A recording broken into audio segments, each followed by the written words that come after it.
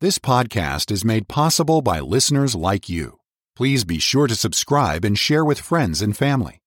To help support this ministry, please visit walkwiththeking.org/donate. Thank you for listening. All right, thank you very much. And hello again, dear friends. How in the world are you? Doing all right today?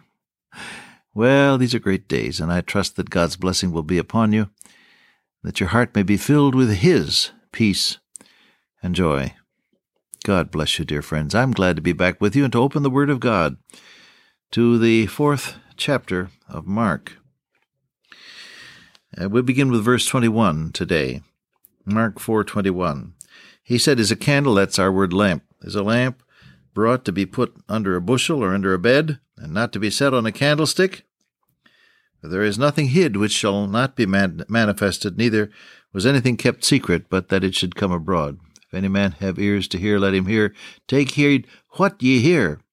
With what measure ye mete, it shall be measured to you, and unto you that hear shall more be given." That means really hear. Unto you that really hear and understand it and do something about it, shall more be given. For he that hath, to him shall be given. He that hath not, from him shall be taken even that which he hath. Strange sayings, and yet not so strange when we dig into them and see what our Savior had in mind. Now, first of all, he talks about the fact of a lamp. And this, of course, is directly parallel with the passage in Matthew 5, "Ye are the light of the world." A city that is set on a hill cannot be hid. Neither do men light a candle, a lamp, and put it under a bushel, but on a candlestick, and it giveth light unto all that are in the house. Let your light so shine before men, that they may see your good works, and glorify your Father, which is in heaven. You're the light of the world. Let your light shine, and the shining is good works. That's what Matthew says in Matthew 5. So with that as a background, we read Mark 4:21. "Is a lamp brought to be put under a bushel?" Now, a bushel basket is something that is used in work and in business. And then, or under a bed, a bed is something to sleep on. Now, here you have the two things that may hinder the shining of God's light through your life. Very simple, very direct. The Savior puts it right out there before us. He said, "You're the light of the world." And your shining is, in essence, the works that you do in obeying God, called good works. Ephesians 2:10 says, "Ye are God's workmanship, created in Christ Jesus, unto good works, which God hath before ordained, that we should live every day in them." The word walk means live every day. Good works, which God hath before ordained, that ye should walk in them. So, this idea of doing God's will, which adds up to what the world around us calls good works, is part of the shining that the Lord Jesus talks about. Now, what may hinder the shining of Christ through you? The Holy Spirit of God creates the shine, actually. It's a spiritual matter, not the good works themselves, but the person shining through you that produces the good works, I think we have to say, is what really does it. I'm looking at 2 Corinthians, where he said, the Lord is that Spirit, and where the Spirit of the Lord is, there is liberty. And we, with open face, beholding, as in a glass, the glory of the Lord, are changed into the same image from glory to glory, even as by the Spirit of the Lord. See? So, the Holy Spirit of God dwelling within the believer is the one who shines. The God who commanded the light to shine out of darkness, is 2 Corinthians 4:6, hath shined in our hearts to give the light of the knowledge of the glory of God in the face of Jesus Christ. So the Holy Spirit of God is the one who does the shining, and we, as we look to Jesus, are transformed from glory to glory, and that in turn then results in what is called good works. You understand that? Well, now he says, all of this shining business, he said, you got a lamp. You're the lamp. You're the light of the world. But he says, is that lamp supposed to be put under a bushel? A bushel basket speaks of business and work. What can hinder the shining of God's light through your life, very frankly, you can become so engrossed in the duties of everyday life and in making money in your business that you hide the glory of God under that bushel basket. Now, I understand every businessman I've ever talked to says somewhat defensively, well, Cook, look, you can't go around singing hymns all the time. You got to work. Business is business and pleasure is pleasure.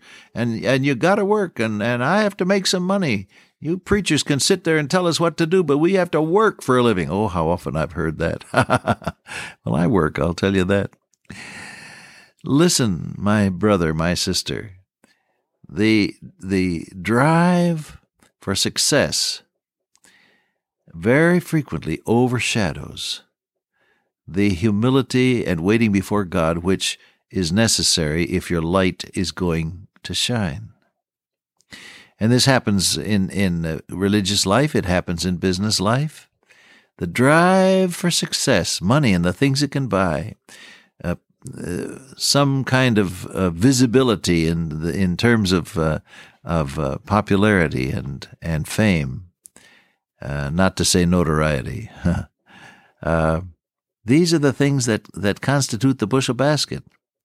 And you put your lamp under the covering of the drive for success and for money and for comfort and luxury or fame or popularity or all of the above, and you're going to find that your Christian testimony is, it's just dimmed somehow or other. You want to think about that today? How brightly is your light shining vis-a-vis this matter of business and the duties of everyday life? Now, it is possible, my dear friend, to be a good business person, businessman or businesswoman. It is possible to be a successful business person and at the same time have a clear Christian testimony. And that's what you and I want to strive for. I'm not after making people who are poor business heads and sloppy people at business. Seest thou a man diligent in his business, he shall stand before kings, said the wise man. God is in favor of diligence and thrift and the profit motive and hard work and so on. The Puritans did not originate the idea of working. God did. Let the beauty of the Lord our God be upon us, and establish thou the work of our hands, prayed Moses. God ordained work. And in Christ, work can be glorious. Whereunto I also labor mightily according to his working which worketh in me mightily, says Paul. Labors often, said Paul. So work is not just the Puritan ethic. It's something that God has established as the way he wants things to go in our redeemed lives. Yes, you can be successful in your field. Professional, teacher, medical person, lawyer, engineer, physician, all of these different works, or business person, manufacturer, salesman, or you're in the production line, or you're in cost control, you're an accountant, or you're a nurse, or you're a homemaker, or you're a student, or whatever it may be. And I've left out some people. Don't be mad at me. I just couldn't think of the list fast enough. We're all under the same, let us say, umbrella of truth here.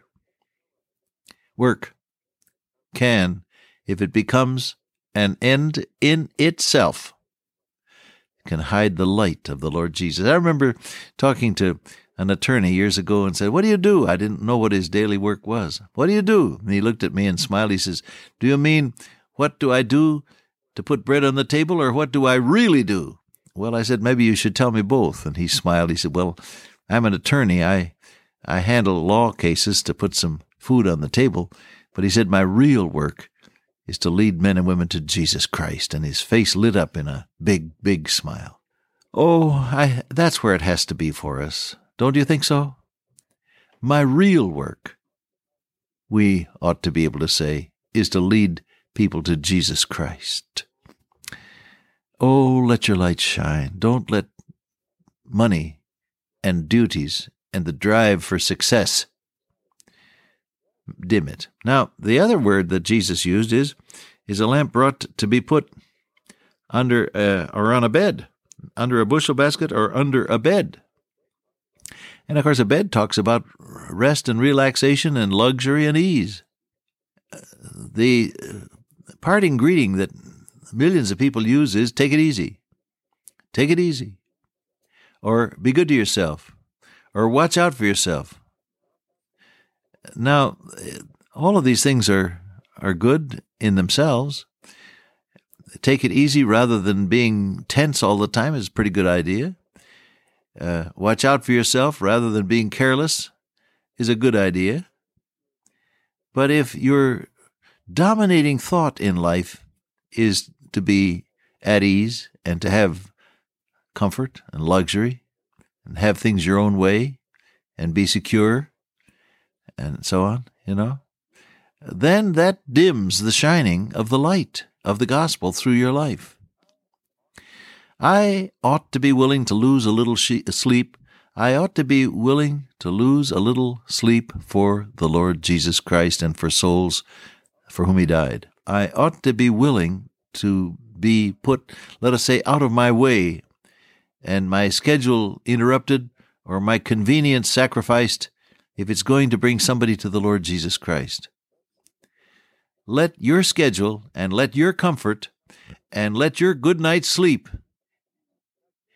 be subservient to the idea of bringing somebody else to the Lord Jesus Christ. A telephone call came in 2-3 years ago, whenever it was, concerning someone whose sister had run away from home and who was supposedly at the Port Authority bus station in New York City. And so my daughter Lois and my son-in-law Mike got in their car and drove down there to look for this gal. They never did find her. It developed that she had gone home with someone else. But I felt so, well, I say this humbly, you know what I mean, proud of them, in that they were willing in the middle of the night to get on out there and go look for somebody who was in need and disoriented and needed somebody to look for her. Let your own comfort be subservient to the idea of winning other people to the Lord Jesus Christ. Let the light shine. Ye are the light of the world. Don't let business or comfort stand between you and the shining of the light. Amen? Dear Father, today I pray that there may be nothing which will hinder the shining of thy love through our lives. Keep the way clear. Please, in his name I pray, amen. Till I meet you once again by way of radio, walk with the King today and be a blessing.